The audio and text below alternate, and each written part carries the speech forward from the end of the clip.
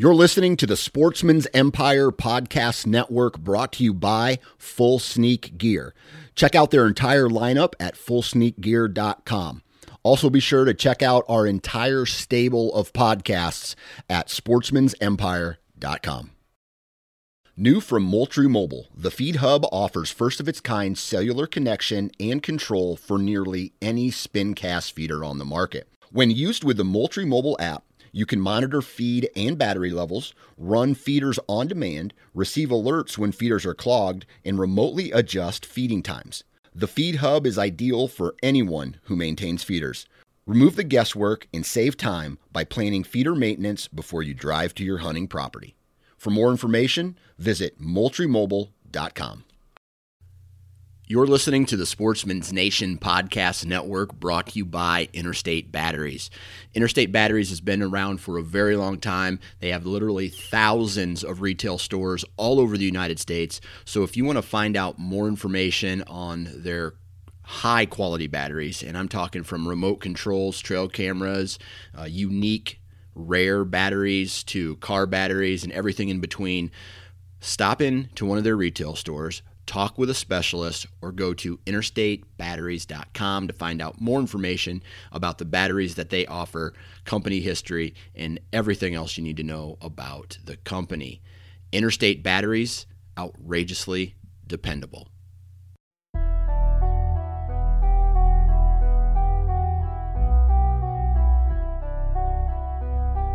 All right, everybody, welcome back to the Nine Finger Chronicles podcast, brought to you by Vortex Optics. Hopefully everybody had a great Christmas. Hopefully you have gotten your family time in. Hopefully you didn't break the bank spending too much money on Christmas presents, even though sometimes that's out of your control. Hopefully you guys are excited to listen to this podcast because we got another good one. We're going to be talking with Chris Van Natta out of Oklahoma. And you keep hearing Oklahoma come up in conversation. You keep hearing Oklahoma on this podcast, on social media. Oklahoma is kind of a cat out of the bag state. Something has happened over the last 5, 6, 7 years that these deer are getting big. And I'm not sure what it is. That's why I love talking to the locals and finding out what is making this state carry so many giant deer. And not just like from antler size, but from an age class, right? We're talking about a state that just seemed to come out of the woodwork recently.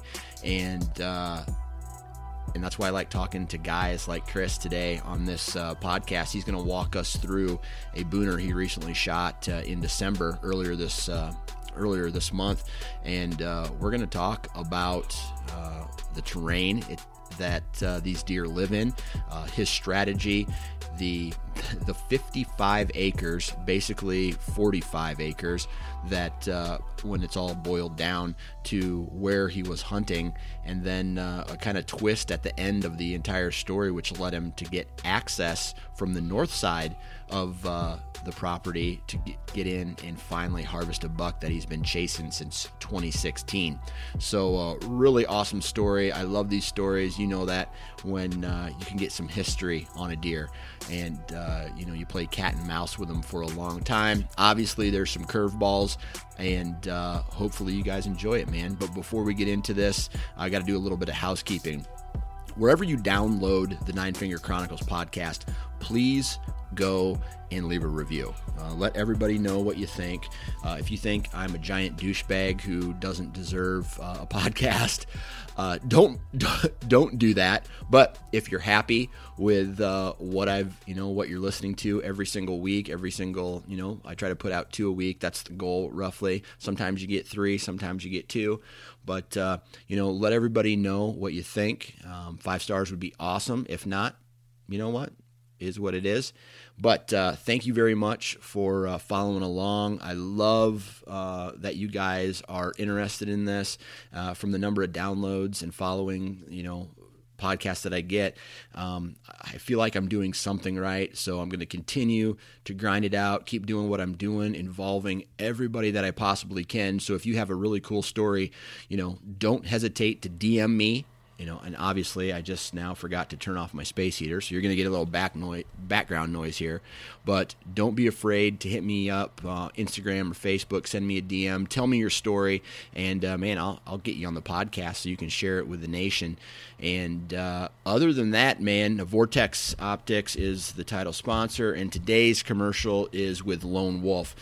You guys know my love for Lone Wolf tree stands, man. They keep me mobile, and mobile is how I find success most of my years, right? I'm bouncing around the timber looking for fresh sign, looking for good terrain, looking for food sources, looking for, where the deer are at. And I'll tell you right now, the being mobile and having good gear really, really, really plays a big role in the mobility and how I operate every single year. So Lone Wolf tree stands is one of those key components, right? So you need to go check out Lone Wolf tree stands, right? And when you decide to purchase a Lone Wolf, I got a discount code here somewhere. Yeah. Enter the discount code 9FC50, 9FC50. And what that does is it gets you $50 off of all purchases over $200. Now that's like 20%. That's a 20% discount roughly. And that's going to get you $50 off of an Assault or a Alpha or a set of sticks, a set of four sticks. And right there, that'll get you in any tree you need to get in. It will get you anywhere you need to go, easy to set up, easy to tear down. So go check out Lone Wolf tree stands. Now, other than that, thank you very much. And social.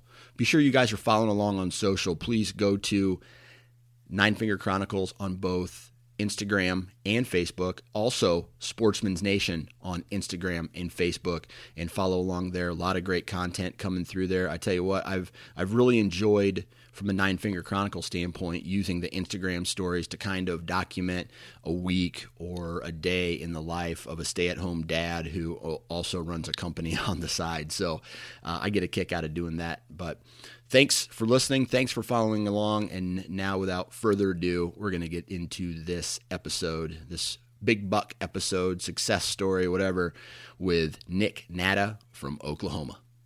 Mr. Chris Van Natta, how you doing, man? Van Natta. Good, sir. How are you? Van Natta. Like a gnat. Dude, yep. And the crazy part is we just discussed that before. This was literally the last thing I asked you, and I still messed it up. I've heard it my whole life. It's no big deal. Chris Van Natta, what's up, man? Doing good. How are you? Oh, I can't complain.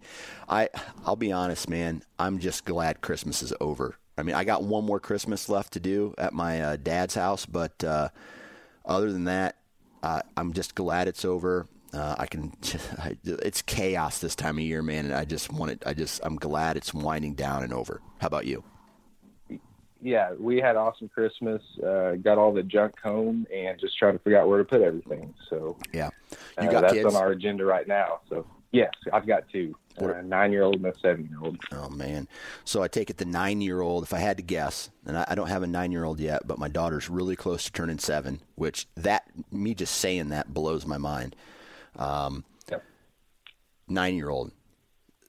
Getting kind of out of toys and getting more into the electronic side of things? Absolutely. And a little bit of preteen going on as well. So, might have a little bit of attitude, and every once in a while he tries to pick on dad a little bit. But, sometimes you just got to knock him down a little bit and say, you're not quite there yet, bud. You want to step up and challenge the dominant buck? You step right up, buddy, and I'll kick you out.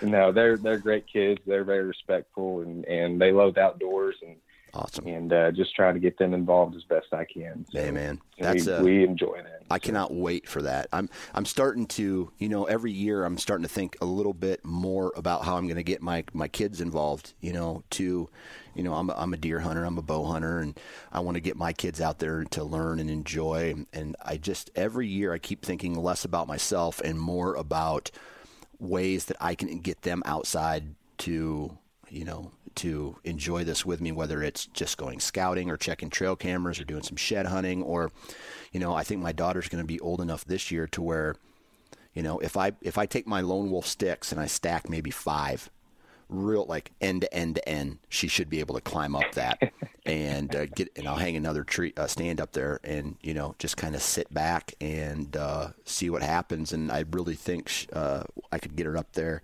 in a tree with me, and once she gets in a tree and she can see a deer up close, I think she'll lose her mind, and I think it will be awesome.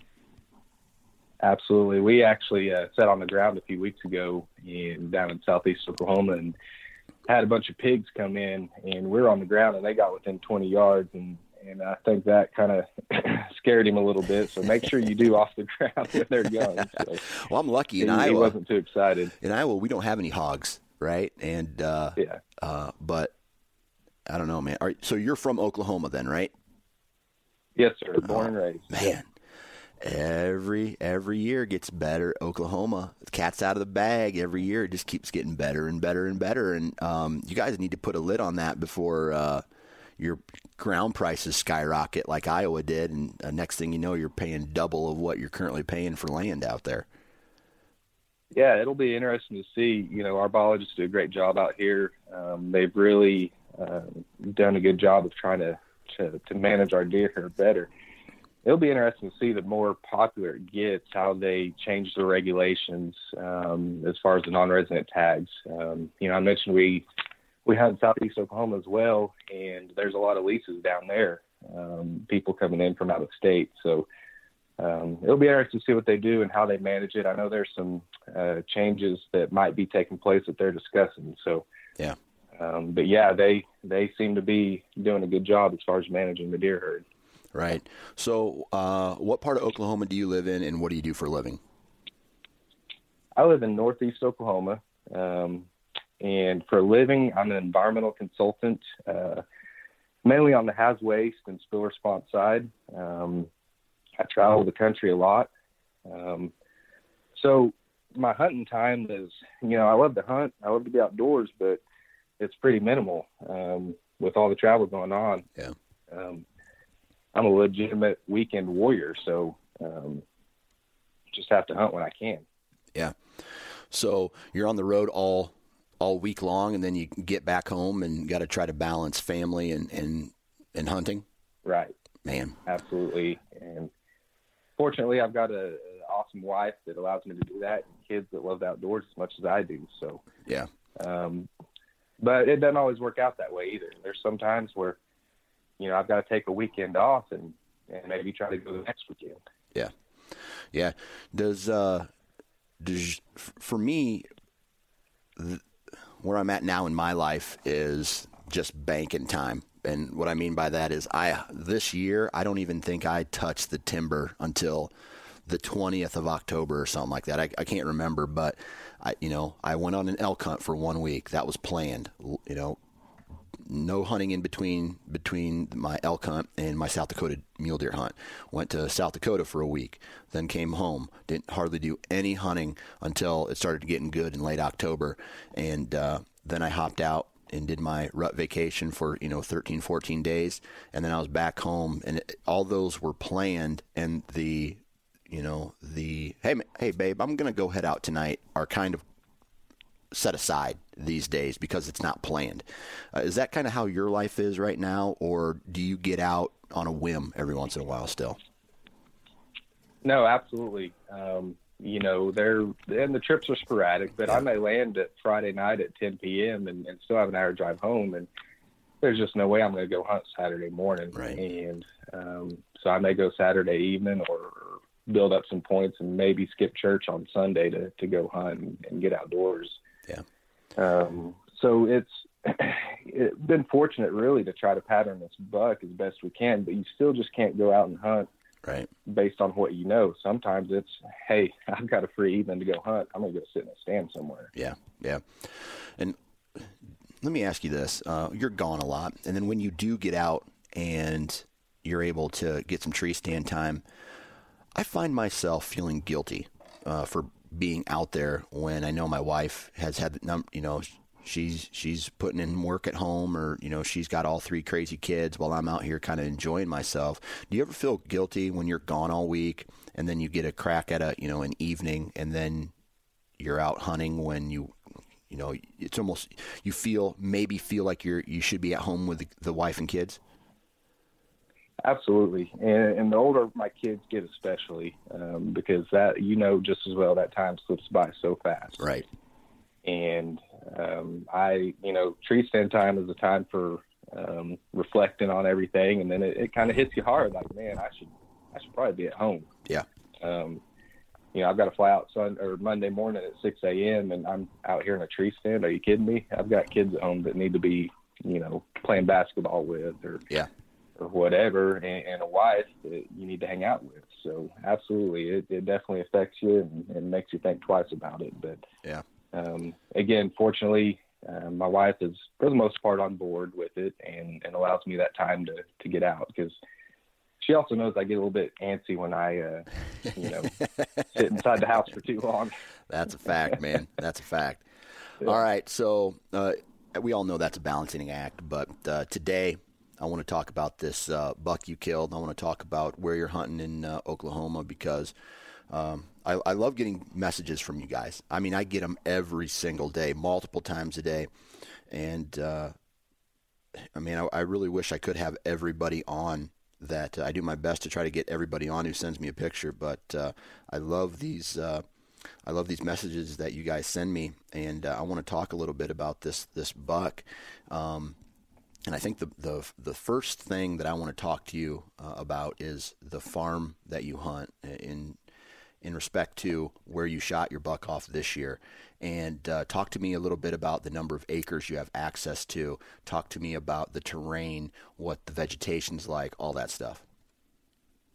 Yeah, so this property is 55 acres, so not very large, but it is a place to hunt. And it's creek bottom.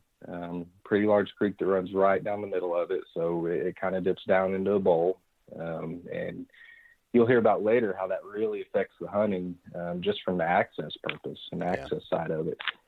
It really does affect us. There's times that we can't even get in there. For those of you that live in Oklahoma, the last really 5 years, we've had so much rain, and it keeps us from even going hunting. It floods us out. So it does play a big part in that. Access-wise, there's some drainages off that creek, and we'll use waders to walk in and up and down the drainages just to try to sneak in. So I do love that part of it. That does help the access part. But it's funny, this property, kind of have to backtrack a little bit to 2015. And my dad called me out of the blue and said, hey, I'm closing on this land, 55 acres out in the country. And for me to hear that coming from my dad, it was a shock. He's not very outdoorsy. Yeah. He's kind of a city boy, I guess you could say. And when he called and told me that, I was like, do what? So he closed on that land in September of 2015. So right before the Oklahoma archery season started, October 1st. Yeah. And it was just a big shock. And I think part of it was he wanted to get out of the city.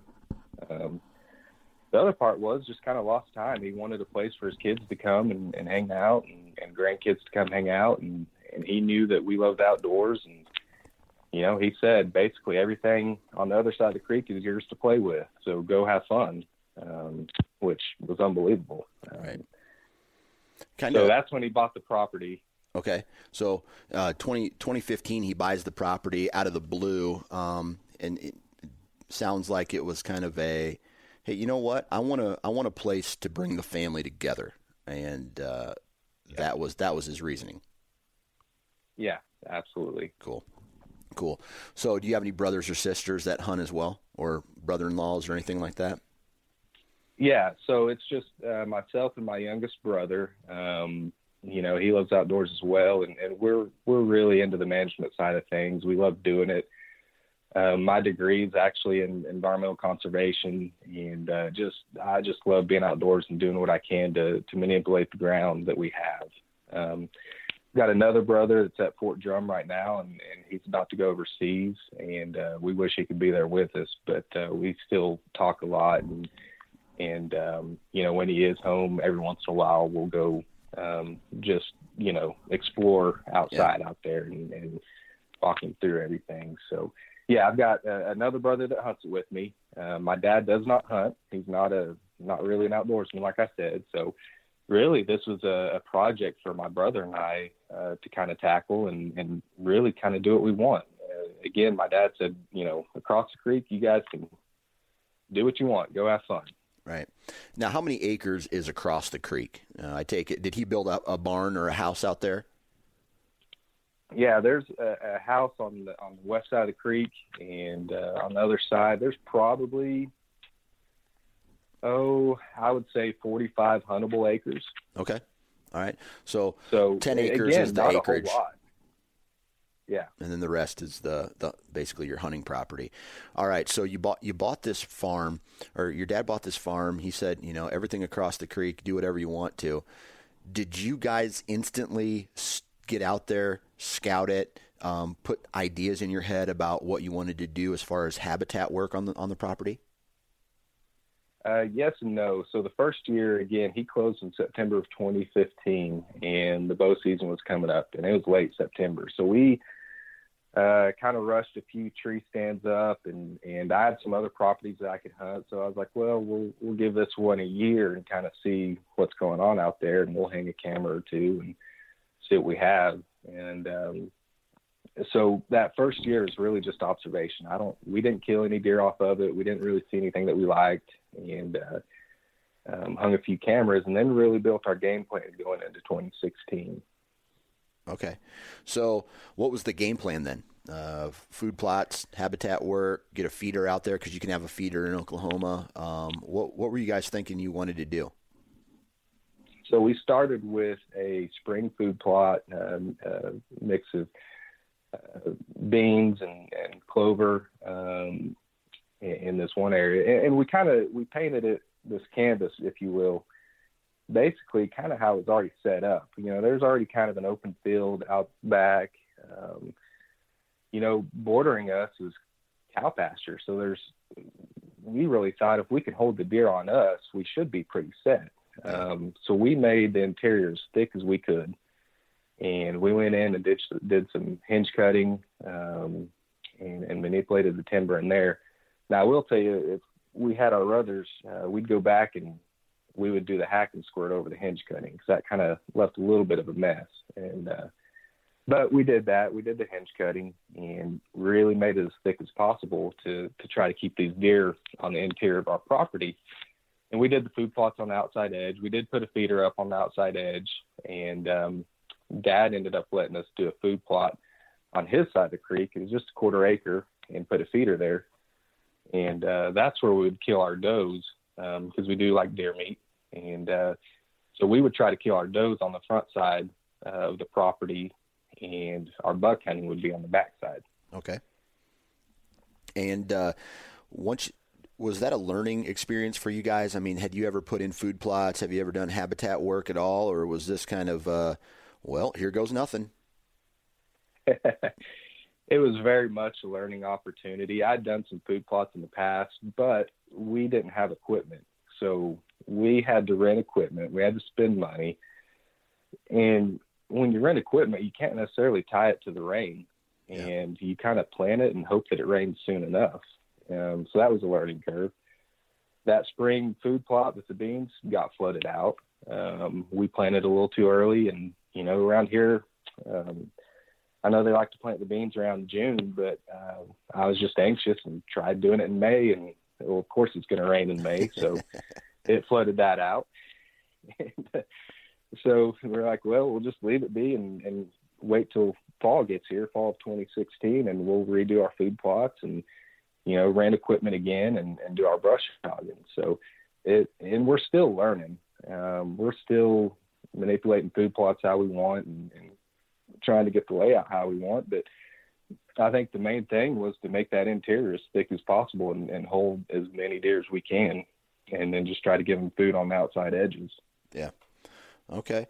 And with the habitat work, did you guys throw trail cameras up in there to get a inventory of what was running around on the property and how they were actually using the property?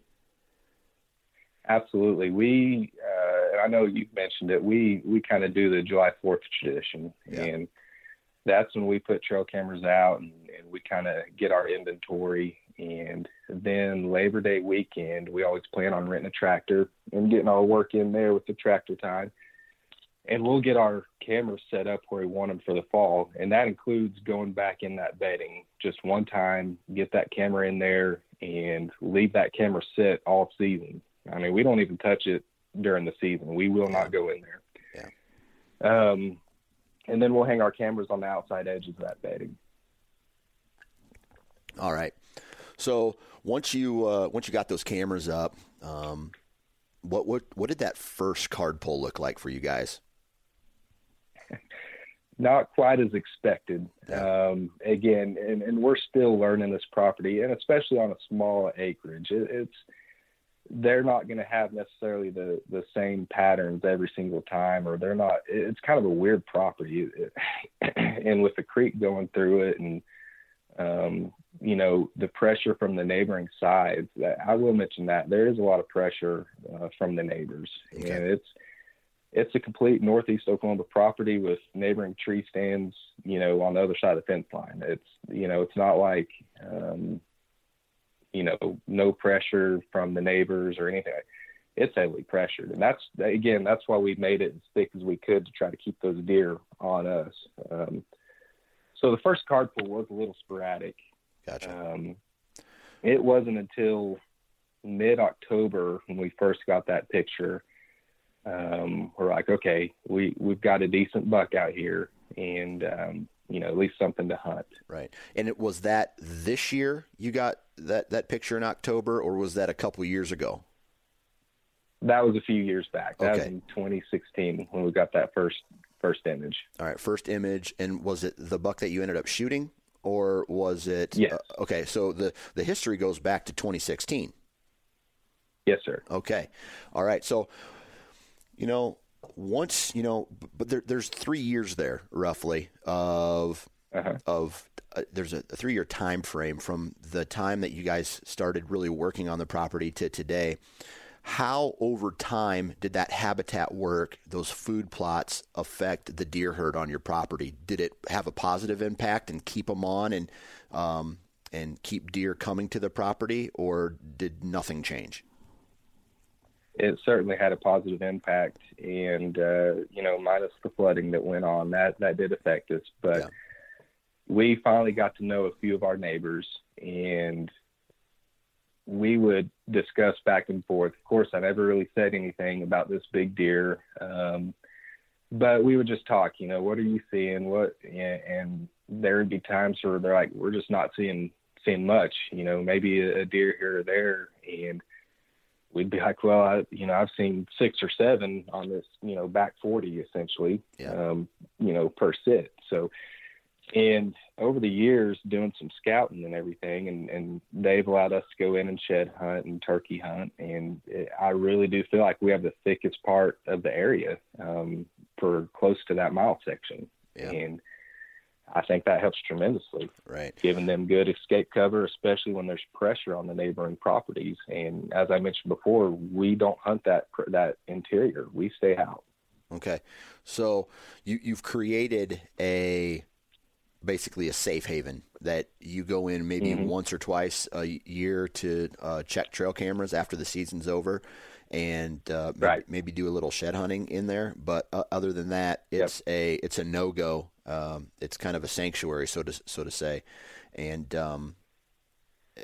now, kind of talking about the neighboring farms just a bit, do they have any cover in their little areas that they have, or is the reason your farm is so good is because it is the bedding area for the neighboring areas as well, neighboring farms? The neighboring areas are pretty wide open. Okay. And again, so you've got this creek that runs north and south. There's going to be timber that runs north and south along this creek. Yep.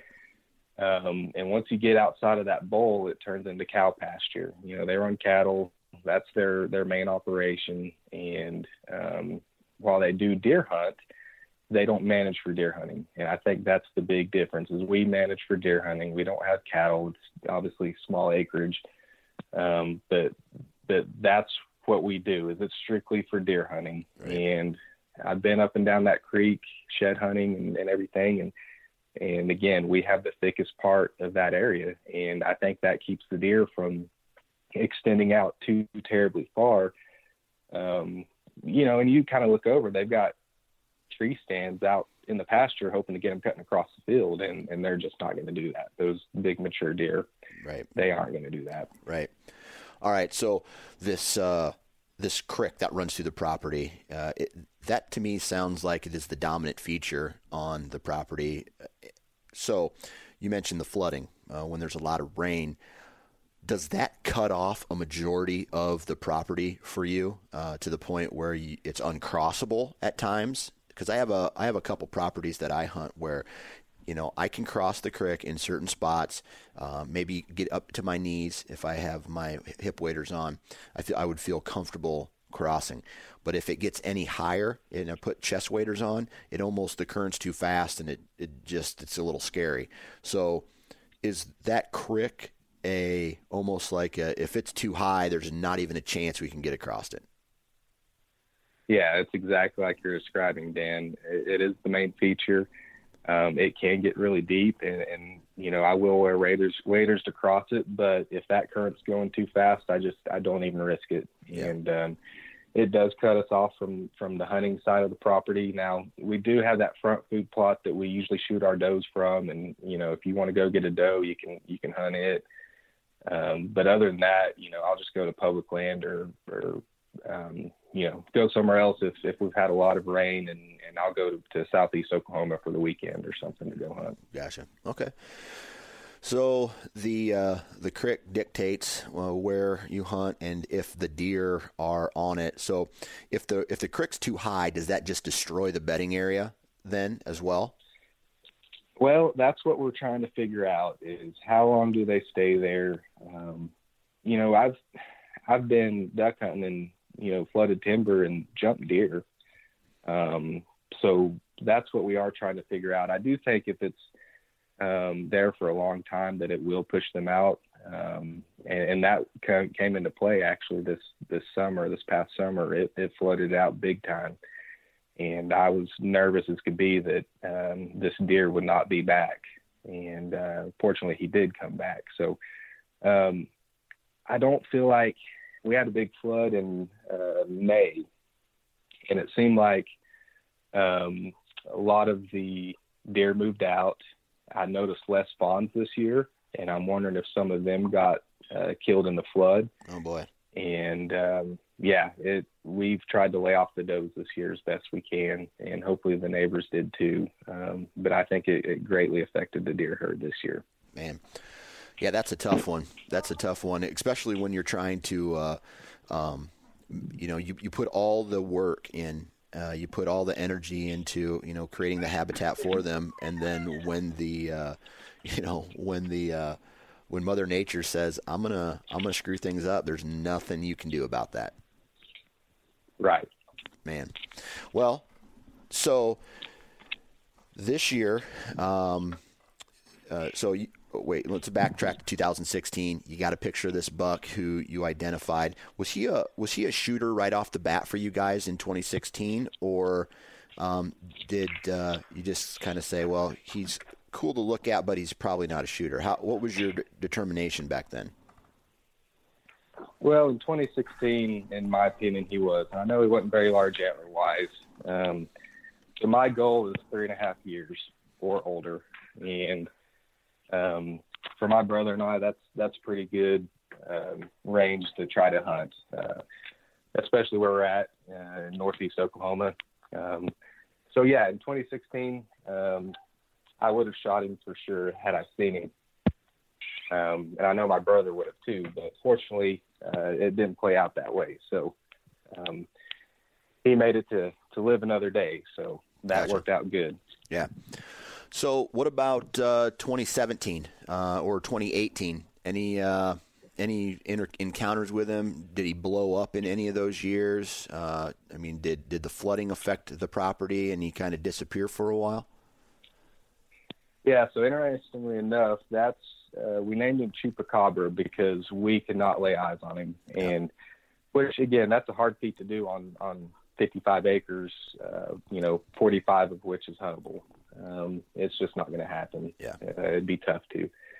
So we came up with the name Chupacabra because we had all these trail camera pictures, mainly at night, and we could not see him. And going back to 16 a little bit, I never saw him. However, my brother, he should have hunted, I think it was the Sunday of rifle season, the first Sunday, but he slept in. And lo and behold, we pulled the camera, and sure enough, he was right there, right in the middle of the food plot with the doe. And luckily, my brother slept in. Otherwise, he would have shot him as what we think is a 3.5-year-old deer. Oh man! So not a whole lot happened in 16. We had a few pictures of him here and there. Moving on to 17, we're like, okay, we'll keep an eye on him. He's 3.5 years old. He'll be 4.5. Let's see what he blows up into. And same thing, July 4th tradition, we put cameras out, and he shows up in September after he shed his velvet. He had dispersed onto our property, and he blew up in a really nice mainframe 8-pointer. But I mentioned the sanctuary, and we stay out of it. We get everything set, we stay out, and I pull the card, and we have this random guy, not a hunter, he was just walking through the property, and I'm not sure what was going on, but he walked right through the sanctuary. And I'm like, well, let's see how this affects, everything. And he kind of held the same pattern the deer did, Chupacabra did. And the pattern was he would show up mid-October at night and kind of come into the food plot at night. And then mid to late November, he would go daylight maybe 3 times. So he kind of held that pattern, which we're still trying to figure him out. And we can only put as many hours in as we can. And we just did not connect. It's the same story you hear all the time, either, wrong stand on the right day or wrong day in the right stand. And that's how 2017 played out. I missed him by a day in 2017. I hunted the back side of a cold front, and he moved on the front side of this cold front. So again, 2017, no encounters in person. Man, I tell you what, that was even though I had a successful season and I ended up shooting a buck this year. This past weekend, I actually checked my trail cameras, and the deer were opposite of where I was at the entire. Like my hit listers were the opposite side of the farm or of the area that I was hunting. I was like, they would show up on trail camera 300-400 yards away, and I'd never see them, but they were there, right? And then I'd go hunt over there, and then the cameras that I checked like a day, or that I was near then, they showed up there. So I was just like, oh my God. I mean, there was one where I missed him. I missed him by an hour. I mean, it was he came through at dark, but I was in the tree stand an hour before he came through. So this whole cat and mouse, putting. And I almost feel like I should have checked my trail cameras more, and that would have allowed me to get better intel on them. Did you ever second guess this, hey, we're not going into the sanctuary to check trail cameras at all, or did you hold steadfast to that? It's funny you mentioned that. That was our whole mindset in 16 and 17. We're going to do this by the book. We are not going in that sanctuary. We're staying out. We're hunting the wind smart. And after 2 years of chasing him, it was like, we've got to change things up. We're on the small acreage. The neighbors are going to get him. We need to get him. And we kind of threw all that out the window. In 2018, we're going to be more aggressive. Not saying necessarily hunt the wrong wind, but hunt close to a wrong wind, if that makes sense. Be more aggressive. We're going to push it a little bit. Yeah, exactly. Right. We stayed out as best we could, but 2018, we're going to be aggressive, and that's what we did. Right. So how did your access routes then work to some of these tree stands locations that you wanted to be a little bit more aggressive with? And the reason I ask is because I am a huge, I guess I get real anal about my access routes, right? So that when I'm in the tree stand, my wind is right, but I will sacrifice an access route. I will sacrifice an entry and exit route with my wind, let's say, to get to a good location that when I'm in the tree, I'm almost perfect, right? How did your access routes work with A, you having to cross a creek, and B, did you have access to more than one side of the property than just where the house was at? No, we had to come in from the west side every single time. That really affected us. Again, the neighbors on all sides hunt, and we could go knock on the door and ask for permission to access that way, and chances are they would probably say no. Now, is that something I should probably do? Yeah, I haven't messed with it because I know they hunt, so right. I don't really want to mess with their hunting. And I didn't want to give anything away either. Why are you wanting to access on our side of the property? Or, right. Well, because I'm chasing a big deer. I'm not going to do that. So, every time we got access from the west. And so our sanctuary, we've got a main trail, and this sanctuary is probably 5 acres. And we've got a main trail that goes all the way around the edge of it.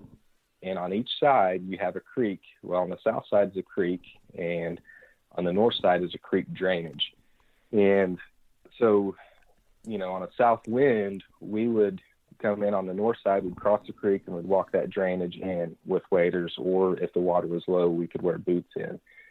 And we could sneak in there pretty much undetected. So really access-wise, we didn't push it much access-wise. What we did do is push it wind-wise, whereas even on a north wind, sometimes I would push that bedding. I would still go hunt on the north side a little bit and try to catch the edge of it to where the wind would push it just over the edge of the bedding, not directly into it, and see if I could get him to slip up. Okay. So when you first started to make those changes, the changes to the access route and the changes to the tree stand location to really be more aggressive, did you see any results out of that aggressive move? No, the only thing I did see, not from that specific buck, the only thing I did see is that, I can get away with a lot more than what I had been doing. Right. I passed up, 115, 120 inch bucks right underneath my stand and pushing does in that bedding area. And you really learn that bedding area is doing what we planned to do. We were way too conservative with it, and really getting in there on it during the rut, getting in as tight as we can. And we kind of saw it all play out. Like, we did a good job with this, and it's doing what we intended it to do. So maybe one of these days, Chupa will slip up and we can get to him. Right. And I say that, 2018, he totally changed his pattern on us. I thought I had him locked down in 2018. Again, he'd show up mid to late October at night, and as the rut drew near, he would get in there and lock on with some does, and he'd go daylight maybe 3 days. In 2018, he summered on us, yeah, which was different. I sent you that velvet picture, yep. And I'm thinking, well, what's he going to do when he sheds velvet? Is he going to disperse or stay on us? And he dispersed in 2018 on September 11th. That's the last image we have of him in 2018. Oh, really? And he did not reappear until December 12th of 2018. So what was he doing in 2017 during the rut? Was he cruising nocturnally through there every once in a while, or was he on camera a lot, or was he just sporadic in 2017? He was on camera a decent amount, and mainly on us. But again, he would go daylight maybe 3 times out of the year, and I would just miss him either by a day or sit in the wrong stand. Yeah. So 16 and 17, he was on us a lot. And then 18, for whatever reason, he totally switched everything up, threw me a curveball. And I was just kind of baffled, and, 4 or 5 year old deer, and then he just totally switched it up. Why did he switch it up? What happened? Yeah. I don't know. Yeah. That's crazy, man. I have deer do that every single year, where you think you got them pegged, and then they're just like, adios, dude. You're not going to kill me, Yeah. And then they don't show up. Yep. So a lot of things come into my mind when a buck disappears, right? We have different food options somewhere else. Maybe someone had a feeder closer to his core range. Maybe there was a significant pressure from your property.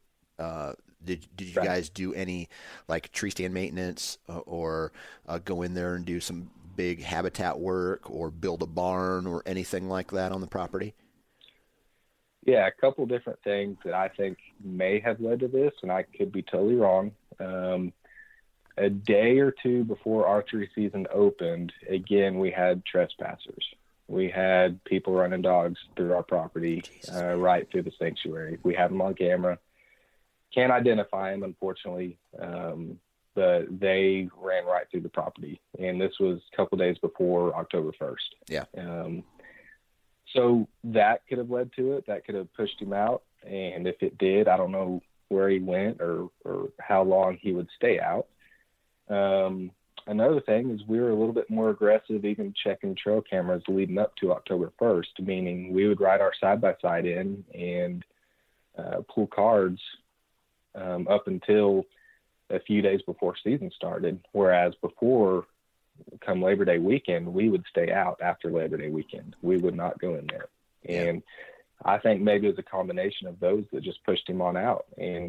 But when you've hunted him for 2 years and you're like, well, let's try this a little bit different and see what we can get away with. And I don't think it worked. Yeah. So the preseason pressure potentially pushed him off. Was what could have been a problem. Mm-hmm. Okay, so he disappears for the entire rut, basically down there. Yep. Did you have any other mature bucks in there that seemed like they could have competed with him for dominance that maybe pushed him off? In my opinion, no. Okay. And I know it's not all about antler size when it comes to dominance. But to me, he was just so much bigger body-wise as well than the other bucks in the area. There was one other deer in there that was probably 130 to 140 inch deer in 2018, but he still wasn't as big body-wise as Chupa was. Right. And I'm not saying it can't happen, but I didn't feel like that was the case. I felt like he's the dominant one, and I think he just made a decision to go elsewhere once we kind of pressured the property. Right. So he goes missing. What was your thought, as archery season starts, keeps going, the rut's here, no trail camera pictures of him, no sighting? Did you think the neighbor shot him? Did you think he died of disease? What was running through your head? Yeah, I thought he was dead. I would cringe with every gunshot I heard, and I just knew that we had missed out on him. Yeah. But you still have to hunt, and it's one of the few properties that I can hunt. And with time limited, you still go hunt, and you still hope for the best. And with every card pull, you hope that he shows back up again. And when we pulled that card and saw him on December 12th, my first thought was, thank God he's still alive, but why in the heck did he disappear for so long? Yeah. And even past that, he disappeared again and didn't show back up till after season in late January. So he came through one time in December. You got some pics of him, and then again after the season was already over. Yep. Okay. So when then was the next trail camera picture that you had of him in, I guess, 2019?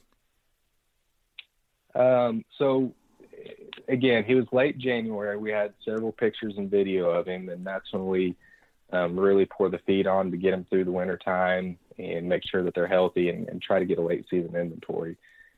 And so I think the last picture was January 23rd, maybe, or maybe it's 31st, somewhere in there that week. And I don't remember if we pulled cameras shortly after that or not. But we had a game plan to go shed hunt and really do it this time. So springtime gets real busy with kids and sports and baseball and competitive baseball. And we always say we're going to shed hunt, but, you know, it kind of falls by the wayside. And I coach my son's baseball team, so that just takes up a lot of time. And this year, I've got a good friend out in Oklahoma City, and he said, Chris, I'm driving up there, and we're going to go shed hunt. We're going to go find his sheds. And I said, all right, let's go do this. And so, again, we kind of pick a weekend in March, and we go in with a game plan that we're going to find these sheds. And I've talked to the neighbors and got permission to shed hunt. And so we've got a lot of creek and ground to cover. And he shows up, and we get a lot of rain, and it floods everything out again. Oh, man. And the creeks are up to their banks. They're not over yet, but they're up to their banks. And Jason said, no, we're going to find these sheds. And so we take our waders and everything, and we probably put on 6 miles just to get to my dad's property.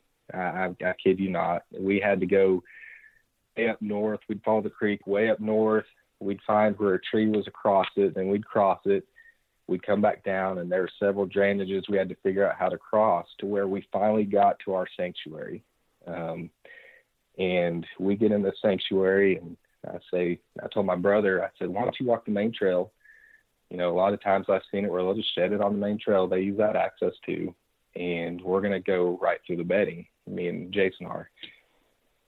And it wasn't probably 20 or 30 minutes later, I hear my brother screaming, and I thought he was hurt or something. And so I go running over there, and he found both of the sheds, and they were not 10, 15 yards apart.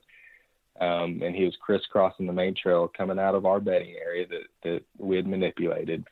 And we just could not believe it. We set in on this mission, and, everything flooded, and we were still able to get in and come across these sheds. So that was a pretty awesome experience. We scored the sheds. We guesstimated an inside spread of 17.5, and I think the shed scored gross was around 168, maybe a little bit less than that if I remember right. But so 168 it was in the 160s with the spread. You estimate? Yeah, with the guesstimation on the spread. Yeah. Wow. So did then he blow up in 2019? Because the picture that you sent me looks like his spread is way wider than 17 inches. Yeah, so his spread officially, I believe, was actually 17 5/8. So, really? Okay. He lost some kickers. All right. Gotcha. So that's when you get into the measurements with the gross and all that. He did lose some kickers for 2019, but his spread stayed the same. He lost some kickers, but he gained on time length and a little bit on mass as well. Cool, man. That's so awesome. I tell you what, I say this all the time. People are probably sick of me hearing it, but I love shed hunting.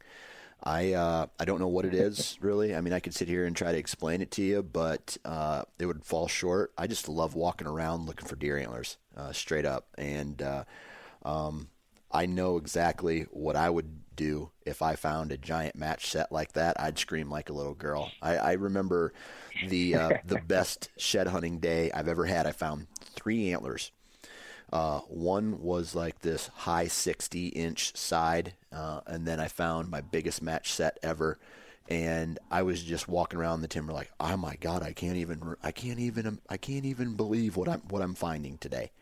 And the cool thing about this was it was in an area similar to what you're talking about, where the water came up, it froze, and then it thawed out, and then everything in the timber was flat.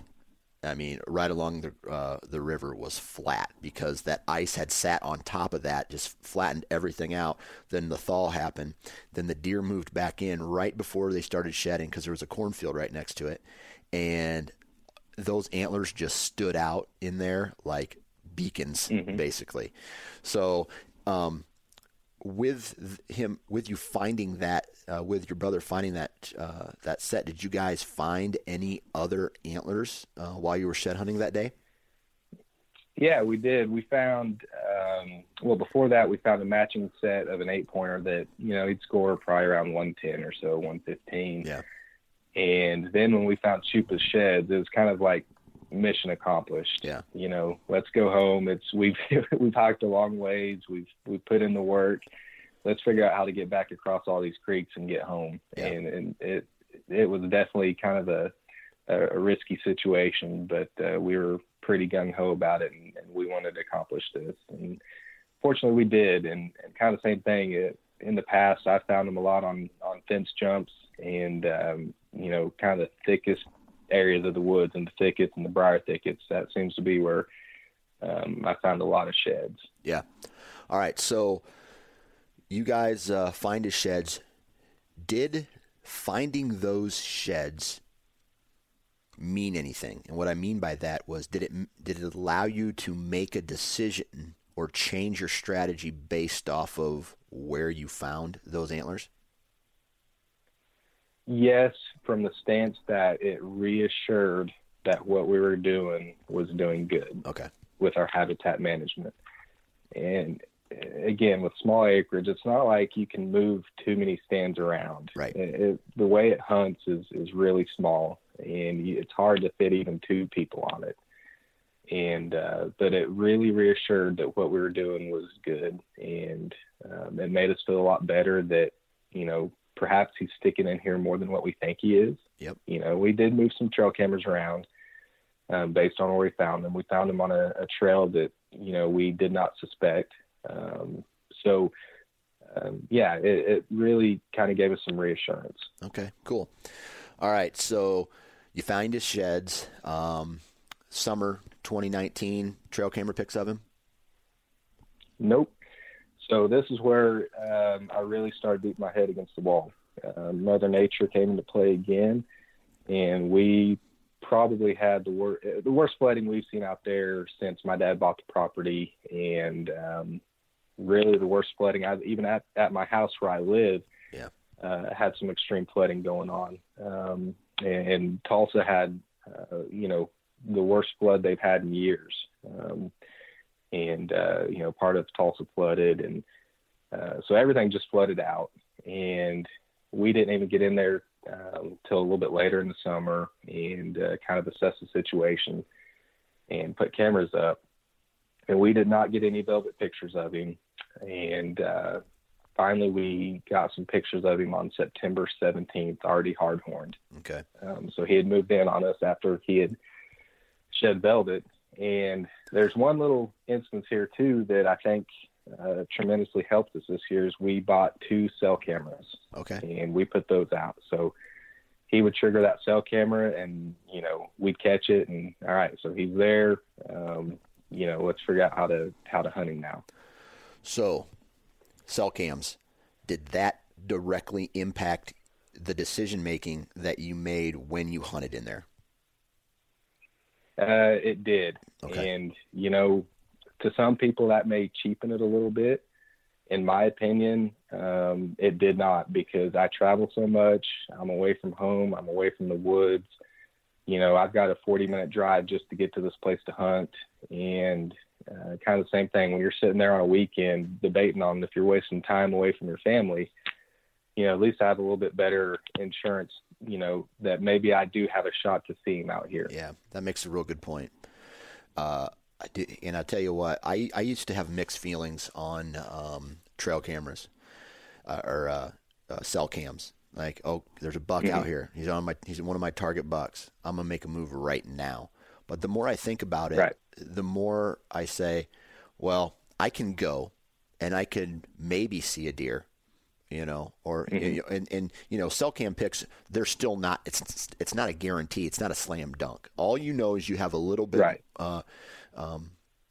more information, current information about what's going on in your property. And the more I think about it, I used to think, man, those cell cams, it's almost like cheating, whatever. But now, just like what you said, it allows me to make better decisions on when to go hunting and spend more time with the family and basically save those brownie points. So, I know that I'm saving my time and I'm taking care of business at home before the rut happens. You know what I mean? Well, and it's not like he's going to trigger a camera and I'm going to immediately go out there to the woods and shoot him. Mm-hmm. It's not how it works. And,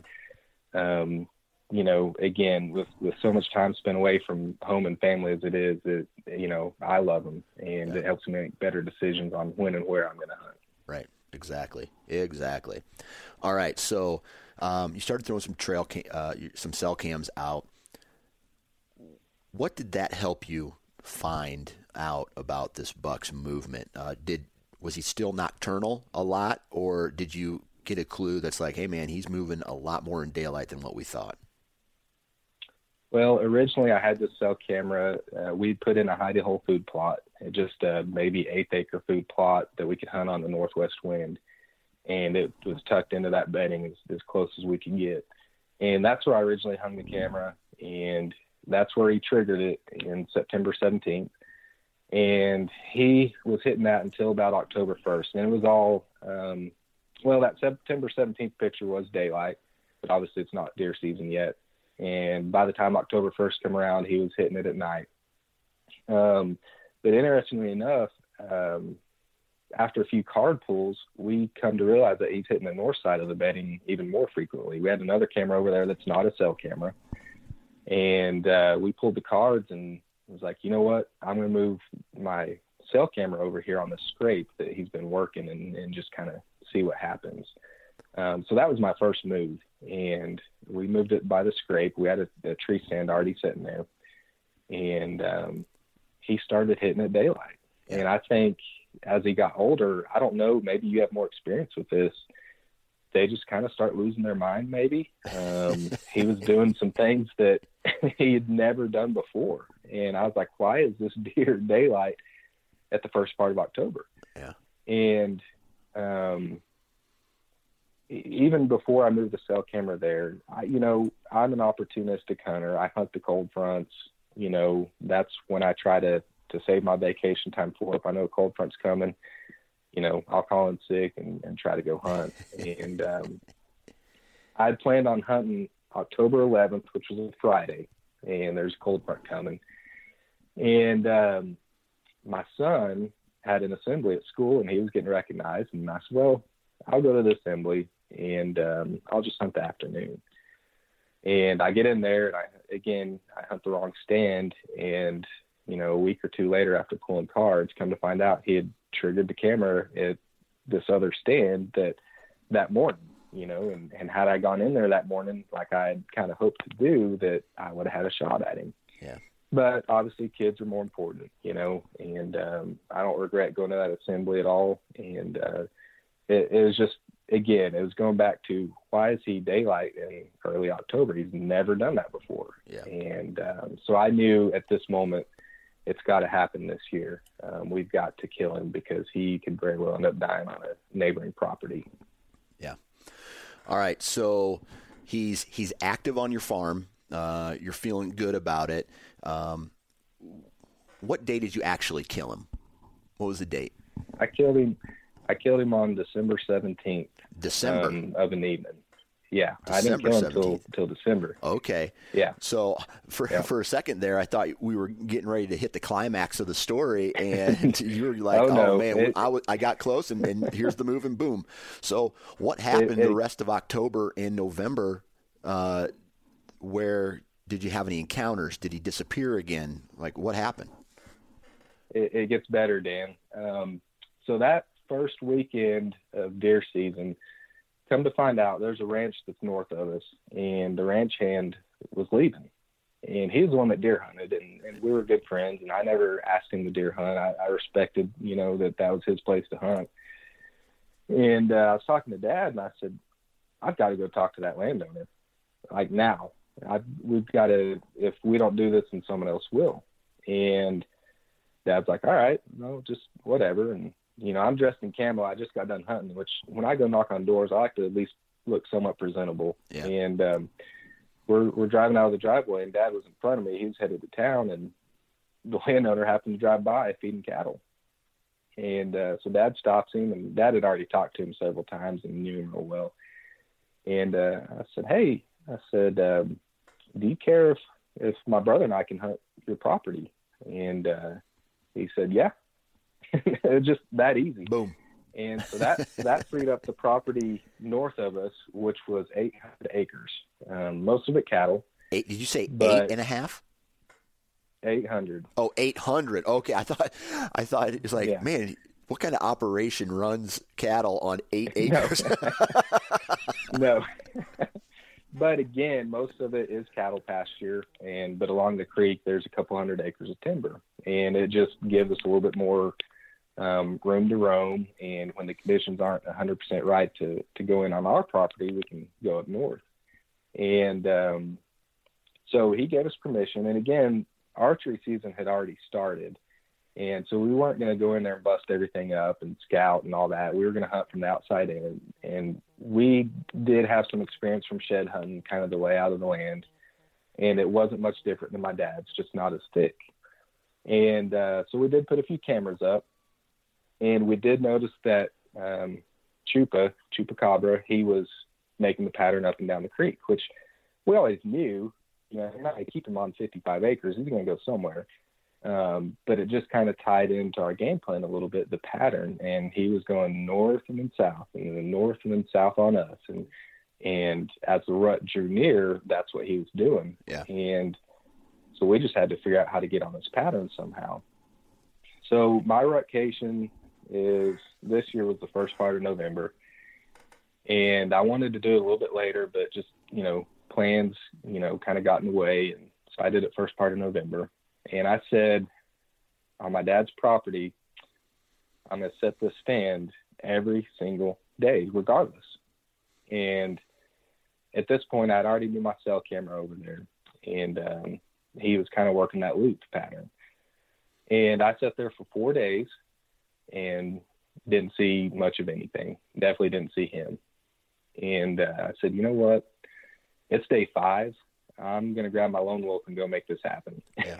So I go up north on the other property, and lo and behold, he triggers my cell camera down south on day 5.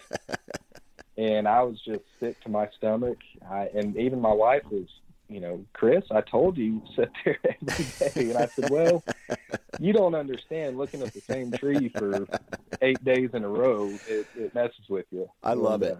Not to interrupt, but I love it when my wife's like, well, why didn't you just do this? I'm just like, you don't get it. Right. Oh, it's funny. So that was November, I believe, 6th. And then again, Mother Nature hits and floods us out. Man. And yeah, and there's just nothing you can do about it. We luckily now we had some more acreage to hunt, but the side that he was hitting on, you couldn't access it.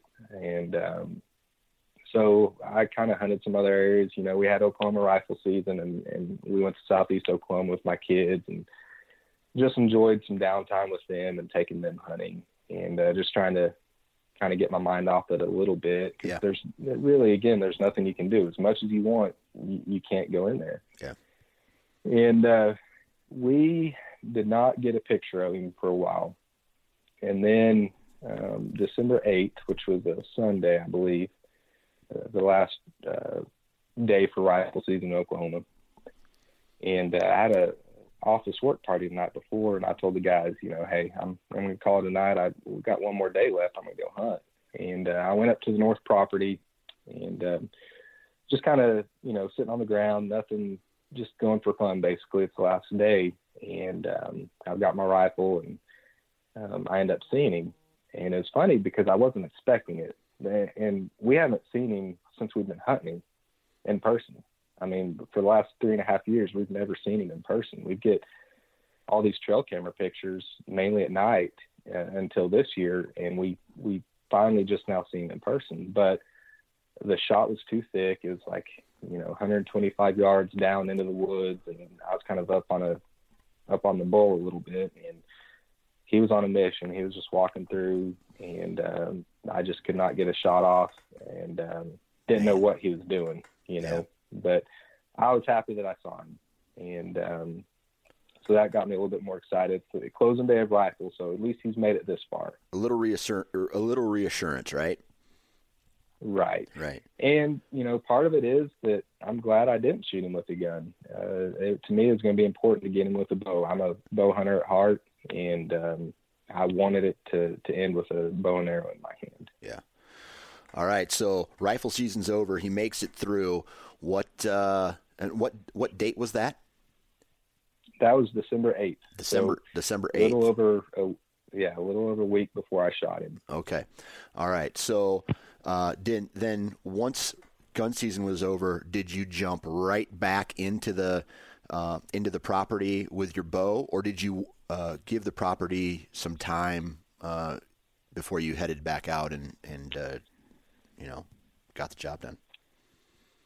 Well, as bad as I wanted to go back out there, you still have a job to do and wife and kids to take care of. So I had some work going on. I had a trip coming up, and I kind of felt like I needed to be in the office and kind of get prepared for that, and make sure that my work is done and done correctly so I could go have fun later. And so I actually did not hunt that week as bad as I wanted to, and as much as it killed me. And I go on this trip and come back, and I don't recall. I don't think I hunted that weekend either. I think we just had too much stuff going on, getting ready for Christmas. Yeah. And Monday evening on December 16th, he triggered my cell camera back at my dad's property working a scrape, and he had a doe with him. And so immediately I'm thinking, all right, he's locked down with the doe and he's in that bedding area, and they're bedded there somewhere. And the drill with your wife and kids. It's not just, you can't just go out and hunt when you want to. Right. You've got to make plans. Yeah. So I texted my wife, and I sent her that picture, and she said, he's beautiful. I said, I know. I said, I'm hunting tomorrow, right? And to my surprise, she said, yeah. I talked to my mom, and she's going to watch the kids, and yeah, you should be good to go. And I couldn't believe it. So I make plans for Tuesday evening to go hunt the scrape. And it was kind of weird. A couple buddies of mine, my brother and my brother-in-law, and they said, call me if you shoot him. And I'm like, okay, well, we'll see, but okay, yeah, sure. And my coworker said that as well. And so I'm like, well, I do have a good feeling maybe it will happen. And I go in there, and the whole day I kind of struggled. I took the day off and got my kids ready for school. And, one kid forgot his lunch pail, so I had to run back up to the school and take care of that. And didn't get all the emails knocked out that I wanted to and the work done. And so you kind of, again, you have that guiltiness of, well, I should just stay home and work. And I just remember my coworker and saying, no, go hunt. If you don't go kill that deer, then don't even show up to work the next day. So I go out, and just a couple things that came into play. I debated on, do I want to wear these stupid waders in again or just take the shortcut, And I was like, no, I can't take the shortcut because they could be bedding right there off that main trail. You've got to go to the creek access. So I wear my waders in, and I'm wearing a different safety harness because it made less noise, if that makes sense. Yeah. And this tree stands in a willow tree. And so it just makes all kinds of noise when you kind of move around. It's not my favorite tree harness, but I liked it a little bit better because it was a little bit quieter. Just the small things that came into play through my head, like I've got to get this right 100% if I want a shot at this deer. And I finally get into the stand, And so a couple things with this stand, it's facing the wrong way, but it's the only tree in the area that we can hang from and hunt, because we made it so thick. And some of the trees in there are too small to hang from, but you've got this one willow tree that's right there. And if you know willow trees, they're pretty wide open, not a lot of cover, especially now that we're in the late season. There's not a lot of cover on the tree. So I'm sitting in a ladder stand that's facing the wrong direction. So the shot is for a lefty, but I'm a righty. Okay. So picture that. And so to have a shot as he's coming in, I basically have to face the tree. All right. And I've got to stand up kind of away from the tree. So not ideal by any means, but it's what we had to play with and really what we had to do. So I get in there and not much movement, actually no movement. And probably about 4:40, I catch movement in the bedding area, and it's him. He's about 80 yards straight south of me, moving west. And he's going into the bedding area. It's kind of the second rut, time frame for Oklahoma. He's walked down with that doe yesterday, but I didn't see him with the doe, the next day. And I remember looking at him through the binos, watching him, and like, all right, that's him. But to me, he didn't look as big as I thought he was. So I'm like, well, he's still an awesome deer, and I wait till he gets into the thicket a little bit, and I let out a grunt, and I wait, maybe another minute, and I let out another deep, long grunt, and he doesn't reappear. It takes a while.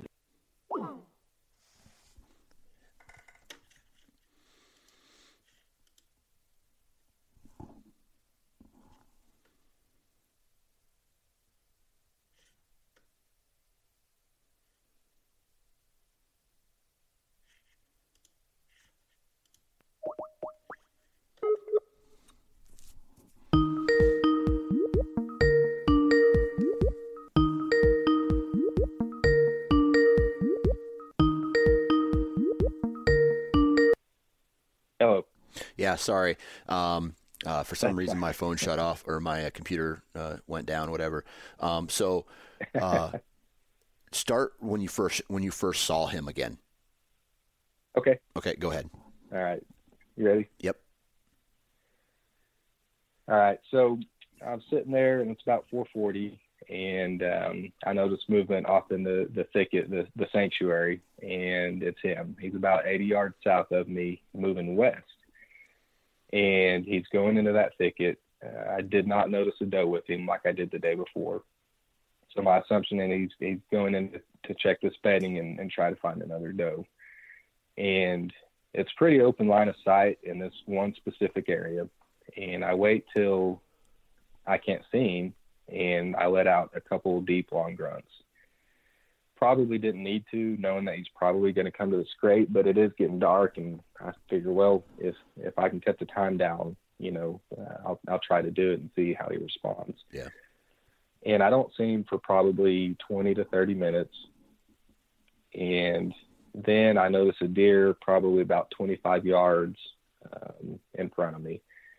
And I say that there's a couple young oak trees there that are still holding their leaves, and I could not see directly into that sanctuary. So that ground that he covered, I had no visual on him.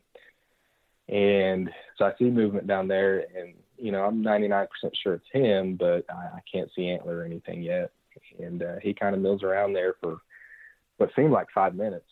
And I'm just sitting there waiting and waiting and waiting.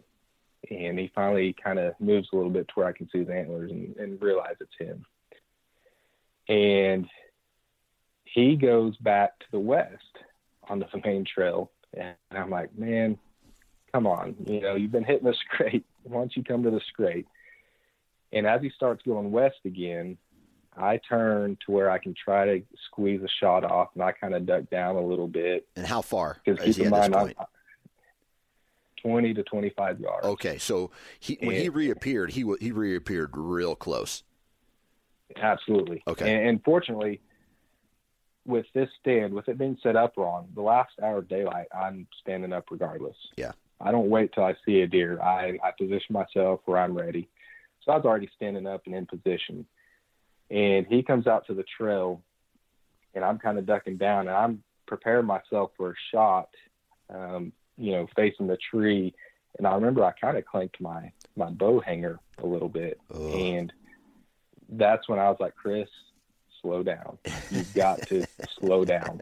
And I wasn't nervous, but I was anxious. Yeah. If that makes sense. Yeah. It's been a long time since I've really been nervous before a shot. It usually happens afterward when I really get the shakes. But I just, Chris, slow down, take your time. And I remember thinking, he is coming to this scrape. There's no way. And as soon as he made that first turn to come toward the scrape, I was like, all right, this is it. And just a side note, the wind was out of the west. All right. So he was upwind of me. And at this point, he went into the bedding area going into the wind, and he kind of circled around. And then once he got out to the north side of it, he started walking toward me, and he was upwind. Okay. So I think that helped out tremendously as well. And at this point, he's walking down the trail at 13 yards. And again, it's really where this stand is kind of wide open, but it's the only tree we have. Yeah. And there's a little bush in front of me.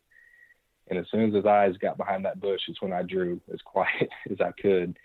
And again, I wasn't nervous, but the last 3.5 years and all the work and effort, it kind of sank in, I guess. And it kind of, I don't want to say flashed before my eyes, but that's all I could think about was it all comes down to this. Yeah. And I stop him and shoot him at 13 yards. Whew. And it just, after all these years of never seeing him, and then to have him at 13 yards, I could not believe it. Was the heart pumping? Oh my goodness. Yeah. Now I did hit him a little bit higher than I wanted to. The shot angle was steep, and I thought I was focused on the shot, and I should have hit a little bit lower, but it wasn't horrible. Yeah. What was your initial reaction on that shot? Did you say, was it a, oh shit, I hit him high, bad gut feeling, or was it, oh, I hit him high, but I still got both lungs? It was, I hit him high, but he's pumping blood out. Okay. So I should be fine. Okay. Yeah. All right. And he ran away. The arrow didn't go all the way through. I think he hit that backside shoulder. And, as he ran away, I just remember that arrow just hitting trees as he would run away. Yeah. And that nocturnal being lit up. And but I did see blood at first impact and as he was running away. So I'm like, okay, well, at least we're going to have a good blood trail. Gotcha. So how long until he disappeared? How far? Well, about that 80 yards. That was in that one little area. I could see about 80 yards in there with all the leaves down off the trees. And that's when he disappeared. And I listened, and I did hear a crash, but, just because you hear a crash doesn't mean that's where he's laying either. So, what I did at that point was I immediately messaged my brother and my friend that helped us shed hunt. We got a group text message going on, and I said, Jeff, you need to get out here. And it was kind of, they're like, no way. Did that really happen? And I said, yes, get out here. And Jeff said, I'll be there, in 15 minutes. It's like a 45-minute drive for him. So I said, well, slow down, take your time. Don't get in a wreck. And I texted my wife and told her, and then I called my coworker and brother-in-law. And I remember them saying, all right, I'll be there in a little bit. And I was kind of like, well, you don't have to. It's not. And they said, no, we're coming. I said, okay. And fortunately, I didn't have to wear those stupid waders back to the house because I just took the main trail and went back to the house. Yeah. And because he had ran, the opposite direction and all that. So I snuck out and went to my dad's house and sat there and waited on the crew to show up. And it wasn't an hour and a half later after the shot till we finally went in. And I wanted to be a little bit safe just because I knew I'd hit him high, but I knew there's pretty good blood as well. So you and how many people were on this blood trail with you? I think, let's see, my dad, my brother, my brother-in-law, a coworker, and one of my dad's friends. Okay. So, all right. So you had a whole crew yeah. coming after this deer. You guys, you mentioned there was real good blood. Did it take you long at all to find the blood trail, or? No, it was really good blood right at first, and we followed it a good ways. Actually found the arrow kicked out about 30 or 40 yards and continued to find blood all the way through. Now, toward the end, it started getting a little bit spotty. Yeah. I think because that shot was kind of high, it started filling up that cavity a little bit. Yep. And just wasn't pumping as much. It was all kind of draining inside the body. Yeah. Yeah. But yeah, there's a few people that knew how special this deer was, and they wanted to be a part of it. And I can't thank them enough for being out there to help out with the recovery. Right. So you find the buck, and when you go, this is one of my favorite questions to ask. What was your emotions? What was your feelings as you bent over and picked his head up for the first time? Just shock and disbelief. And he ran maybe 130 yards, and the blood actually kind of trickled out toward the end, and they kind of grid searched a little bit after that, but we didn't want to mess the blood up. So my coworker said, "Hey, let's regroup here and we'll spread out." And so I'm on my hands and knees, and my brother was the first to see him. He kind of went on, a little ways and ended up seeing him. And he wasn't too much further from where he saw the last blood. And I'll never forget, I'm on my hands and knees looking at the ground, and he said, "Hey, why don't you come look over here? I think we're going to try to spread out." And it didn't click yet. And then finally someone else said the same thing, and I just remember thinking, "Shut up. You guys are, you're kidding me." And I remember my brother saying, "Chris, he is absolutely huge." Yeah. And we went up there, and I grabbed a hold of him, and it was just pure shock. Yeah. I mean, my biggest bow kill was back in 2006, and he grossed 107 inches. And I passed up bucks for 13 years waiting on that one buck. And what I mean by that is I've seen a lot of 110, 120 inch deer. And to me, that just was not going to be satisfying enough. And, there's plenty of those that need to be shot for the meat that I do shoot. And, but with this project going on in our small property, it just, to me, was not going to cut it. I wanted to see what we could do. Yeah. And so for 13 years, I did not shoot a buck. That's the crazy thing. And this year, a little side story, on that north property, I actually killed my number 2 hit lister, and he grossed 132. And that was just a shock as well. Killed him during muzzleloader season. But so you went 13 years without shooting a buck. That's correct. Even during gun season. Even during gun season. And a lot of it too has to deal with the property you hunt. Yep, absolutely. Absolutely. I'm not blessed with, a lot of land really until this year to go roam around on. And I'm starting to get into the public land hunting a little bit more. But, there's a lot of time constraints and work constraints. Absolutely. And, I kind of go hunt. My uncle had some land for a while that I would go hunt, but he had several people hunting it. And, it just didn't always work out like you had hoped for. Yeah. So, well, that's awesome, I passed man. up a lot of young deer, a lot of small deer too. So right. And I tell you what, I'm a firm believer in shoot whatever makes you happy. Right. If shooting a spike buck or a forkhorn buck makes you happy, then by all means go shoot it. But I think we can learn a lot from what you've done here and passing all these deer.